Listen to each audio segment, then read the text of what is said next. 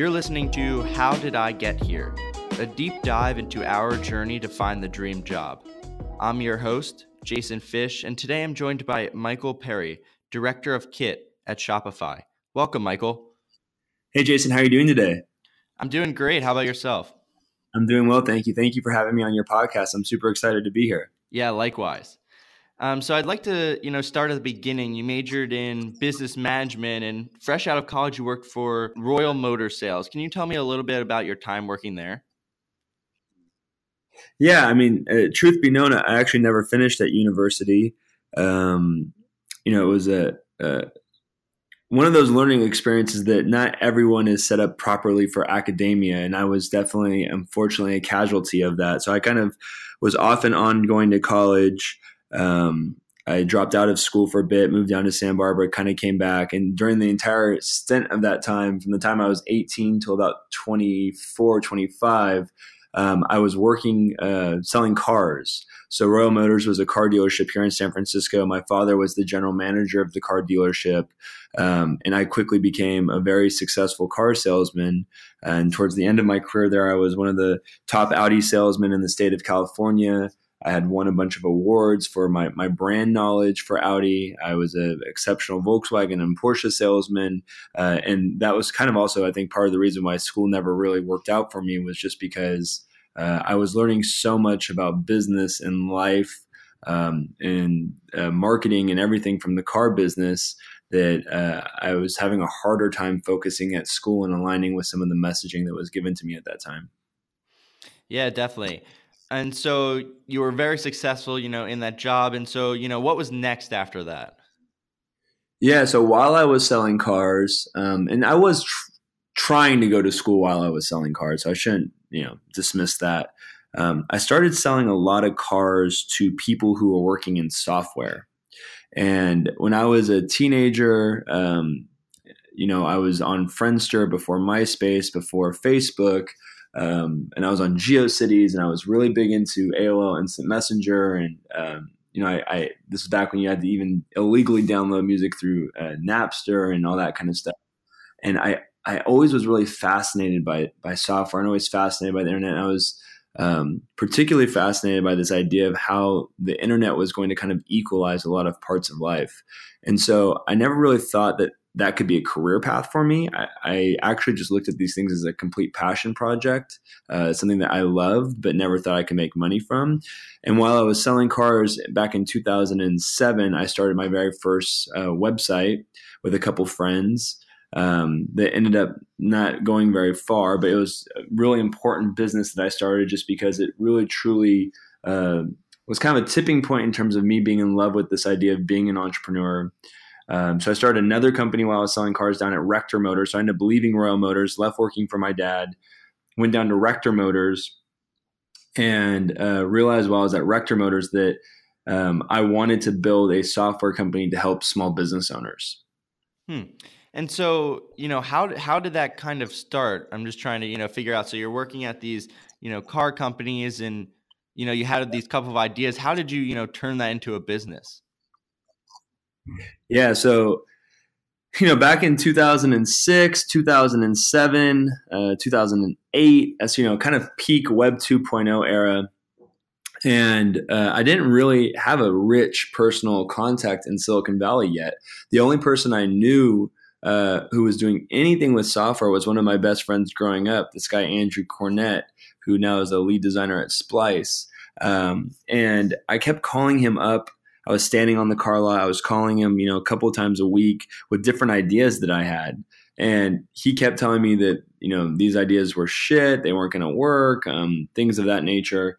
And so finally, I kind of just went home one day and decided to go to GoDaddy.com, buy a URL. And GoDaddy used to sell, which I'm sure they still do, all the tools to build a website. And I didn't know, obviously, back then, how complicated it was to build a network like we ended up trying to build.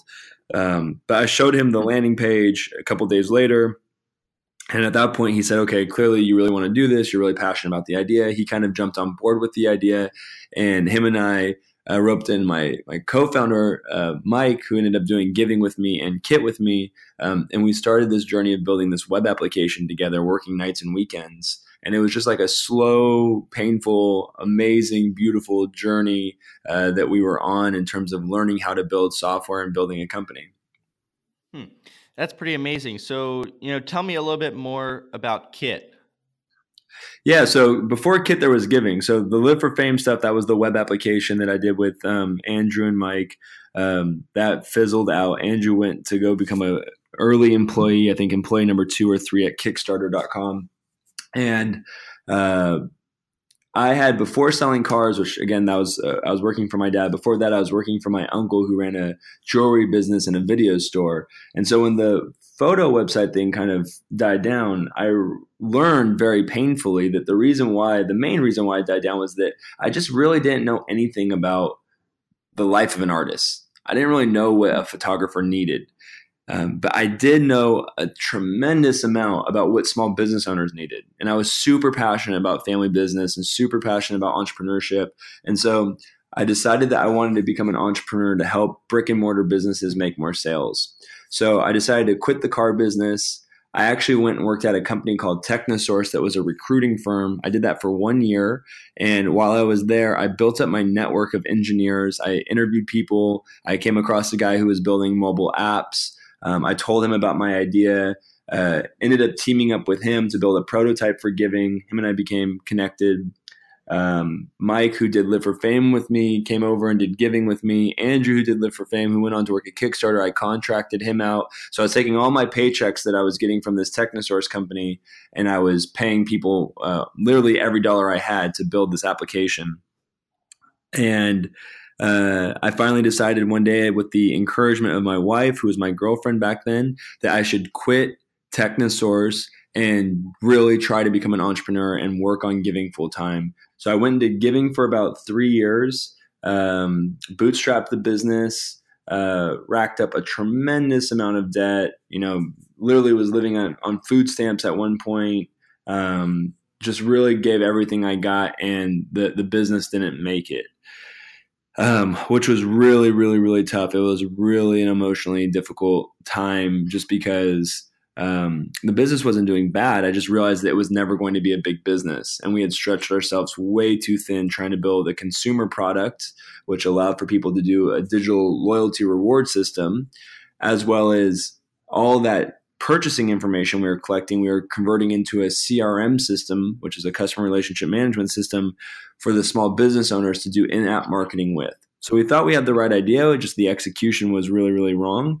And we just didn't have enough resources and the discipline to execute. And so I had to take a step back. I had to decide, did I want to continue to build the consumer product or did I want to build the small business product? And so I realized that, again, just like photography, I didn't love the consumer space, but I loved the small business space. And so we decided to pivot the company, shut it down, head back into focusing on small businesses. And that's how the journey of Kit started. What would you say your biggest takeaway from Giving is? The biggest takeaway that I had from Giving was that you need to be laser focused. We were spread way too thin. We tried to do too many things. You need to really hone in on one thing and do that one thing phenomenally well and be the best at it. The second thing was that we were very early to the market, right? So when we launched Giving, there were no other real mobile loyalty app, small business CRM systems out there like it. And then over time, because we were moving so slow, companies like Belly popped up and all kinds of things like that that went on to raise venture capital. And that really kind of hit the business. So the importance of focus and speed is oftentimes massively under appreciated, but doing too much too soon can totally kill a business. And that's a painful lesson that we learned. Yeah, absolutely. If the market's, not ready for your technology, it's kind of, you're in a tough place at that point. Yeah, I mean, that's exactly right. So now going back to Kit, flash forward to 2013, you took part of Giving and, you kind of started Kit. Yeah, so more so took the lessons of Giving and more so the realization that we didn't want to build two products. We wanted to be laser focused on one product, and that customer being small business owners. we realized in the process of building Giving that we were trying to build a CRM system out of customer data. But somehow along the way, all these businesses started getting Facebook pages and Twitter accounts, and then eventually Instagram accounts. And so we realized that you didn't need a consumer application to build out highly engaged customer information. We just basically took Facebook, Twitter, Instagram, and made a CRM out of it. So we took all their most engaged followers and fans, and we helped them identify those people to either directly market to them by in-app messaging or by pulling from Facebook's and Twitter's APIs the demographic and interest information on these users. And we started creating what was called lookalike audiences. And we partnered up with Facebook to do some marketing tooling with that. And that went on for about a year before we realized that, again, I think with the Giving stuff, the Live for Fame stuff, and the Kit stuff, there was one common theme, and that was that we were never really solving a real problem. With Live for Fame, there wasn't really a problem there. There was just like a desire to build a community. With Giving, there wasn't really a problem there. Like the CRM stuff was a problem for small businesses, but that wasn't actually the root problem. With Kit, marketing tools was a problem for small businesses, but that wasn't really the root problem. What we realized a year into Kit and when we pivoted the business was that small businesses had plenty of technology to choose from, but most small businesses were trying to run the business by themselves. Right? Like they don't have enough human capital to successfully build a business. And that's why 33% of businesses go out of business within the first year or more. And so we started recognizing this as we built into more commerce platforms. We built into Etsy and we built into Shopify, and we realized all these people were trying to build these businesses by themselves. And so we took this approach in 2014 to build an artificially intelligent employee that can do the marketing for them versus them having to use our software to do the marketing themselves. And many people have pegged that as the first bot business back in 2014. We ended up raising about $1.5 million in venture capital. We scaled the business like crazy, like 100%, 300% month over month growth. We ended up hiring about 10 people. We became the fastest growing marketing app on Etsy, one of the fastest growing marketing apps on Shopify, BigCommerce, Ticktail, BigCartel, and the business just absolutely exploded, which ended up us getting acquired by Shopify for the team, the intellectual property, the business, all that stuff in April of 2016. If I'm a small business, how does the pricing model work? How do I integrate with Kit? Well, now the pricing is free. Since getting acquired by Shopify, we want to be able to give every small business owner the help that they need to be successful. So it's at no cost to our merchants today. You just have to pay for the Facebook ads.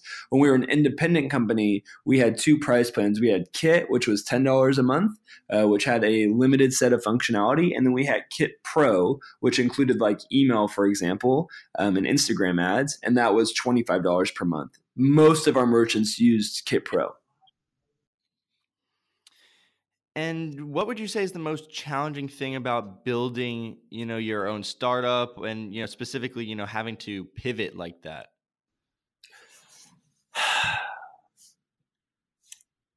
Oh my gosh. Everything is a challenge, but I think the most challenging thing, staying positive, staying persistent, not letting anything break you mentally or emotionally, being open to learning, being open to iterating, being open to abandoning products or abandoning ideas. The successful ones I've kind of really believe are the people who are deeply, deeply, deeply committed to a problem, obsessively so. And they're willing to run through walls to see that problem get solved. So they're oftentimes not super committed to the product. They're not super committed to an idea. They're not super committed to anything outside of solving that problem. And I think it takes a long time for entrepreneurs to get to that point. I think it takes a long time for people to put their pride and their ego aside to get to that point. I think it takes a very special person to be problem obsessed. And it just requires a tremendous amount of discipline and persistence and commitment and vision and effort to make it. It seems like maybe sticking with that problem, being, very specific on, I'm going to solve this problem, but maybe the solution, it seems like, is the thing that's going to change the most, not really, it's kind of how you approach the problem that's going to, affect, how you solve it really. That's right. I mean, we've been trying to solve the same problem now for what feels like almost 10 years, right? So like with giving, it was like, we need to help small business owners make more sales. The solution we thought at the time was, let's build for brick and mortar merchants, let's build a loyalty app that collects the user's data and allows them to do marketing to those users. That didn't work. Then we built Kit, and it was like, let's help them make more sales, small business owners, both online and offline. And it was like, let's connect Facebook, Twitter, and Instagram, find their best fans and followers, and market to those people that look like those people to help them make more sales. And then it was like, okay, we can't actually focus on brick and mortar and online to solve this problem because they have two different sets of problems. Let's focus on online merchants. And then it was like, okay, wait, that solution isn't working for online merchants. Let's build them a person that can do the marketing for them to help them make more sales. So we've been very much committed to the problem that small business owners are failing unnecessarily, and that we believe that it can be the problem can be neatly solved with the right technology solution, which is artificial intelligent labor. So, again, part of it is that we abandoned lots of ideas. We abandoned lots of slogans. We abandoned lots of marketing efforts, products, ideas, partnerships. We abandoned all those things and we kind of just plowed our way up the hill. The one thing that we've never abandoned in literally almost 10 years is we've never abandoned the problem or the customer. We certainly refined the customer, and then definitely getting acquired. We're now only focused on Shopify merchants. Or merchants that are using Shopify, I should say. But we have always been committed to the problem. So, what was the transition process looked like, for you, your employees, and Kit upon being acquired by Shopify? Has it been easier to reach, those merchants? Yeah, I mean, being a part of the Shopify family makes it significantly easier to be a part of those merchants because Shopify has done a lot to promote the product, help us grow the business. When we were acquired, we were 10 people in a tiny office space in San Francisco. Now we have a big office space with 40 people in San Francisco. They've done a lot to kind of position us for a tremendous amount of success. It's been a huge blessing to be a part of the Shopify journey and contribute to it. Majority of my listeners are college students and young professionals. What's some advice that you could give to someone listening who has an idea or a startup or who's just interested in being an entrepreneur? My advice would be to any young entrepreneur, or for that matter, any person that's getting started on their journey of life, and by journey of life, recognizing that there is no blueprint to life. There is no formula to success. There is no formula to building a business. There is no formula to living. The job of an entrepreneur is to ensure that they are consciously building their blueprint and that they are committed to the problems that they want to solve. And they understand clearly that their path to success is going to look radically different than someone else's path to success. I didn't go to college, or finish, I should say. I do not have a computer science background. I had to teach myself how to code because that was a requirement for the business to be successful. I didn't have grade A fancy investors like Sequoia or Shasta or First Round, or I didn't go through 500 startups or YC. I didn't have a co-founder who was a IT technical genius or had this ridiculous computer software engineer background from MIT. But somehow, some way, with a lot of resilience and focus, we did end up raising some money from some seed partners, and we did build world-class partnerships, and we did sell our business for a ton of money, and we've done some amazing things. If we had been laser focused on other people's journeys, or we compared ourselves along the way, or if we devalued ourselves because we weren't from that makeup, so to speak, if we weren't on that blueprint, on that trajectory, we probably would have quit a long fucking time ago, and we probably would not have made it. And so I would tell anyone to just be comfortable with being uncomfortable and be prepared to face the reality that you may be entering worlds and places in your life that no one else has ever been before, and they won't understand and they won't recognize it, and just to keep the course and to stay focused. Some really awesome advice there. My final question for you is, what has been the biggest turning point in your life and how has that altered your path? The biggest turning point in my life, oh my gosh. I don't, I mean, I would say to some extent getting acquired has probably been the biggest thing that's altered my path. Doing Kit and starting Kit and coming up with the idea of a chatbot certainly altered my path deep, like in ways that are hard to explain. I think the biggest turning point was me just. I think the biggest turning point, to be honest with you, and I can remember it like it was yesterday, driving down Mission Street in San Francisco in the passenger seat, and my wife, our girlfriend at the time, was driving her white Jetta, and she just told me to go for it, and that she believed in me, and that she would support me. And if she had never said those words and I hadn't quit my job and just leaned all the way in, I quit my job with no venture capital, with no one believing in me, no one financially supporting me. But I just made the commitment to try to be the best version of myself. And I made the commitment to try to chase my dreams. That moment had to be the biggest turning point, because if I wouldn't have quit my job, if I wouldn't have failed a couple companies, if I wouldn't have kept the course, I wouldn't be here having an interview with you today. Wow, that's incredible. Thank you so much, Michael. This has been such an amazing podcast. So excited to have you on an episode. Oh, thank you for having me. I wish you the best of luck with everything. Please do keep in touch. And no doubt to your audience, I hope you guys all find a tremendous amount of success and enjoy the ride, enjoy the journey. That's what it's all about. Thank you for listening to How Did I Get Here? Michael's journey was not an easy one, but with persistence and determination, he created a product that helps small businesses all around the world. Be sure to check back next week for another episode. Until next time.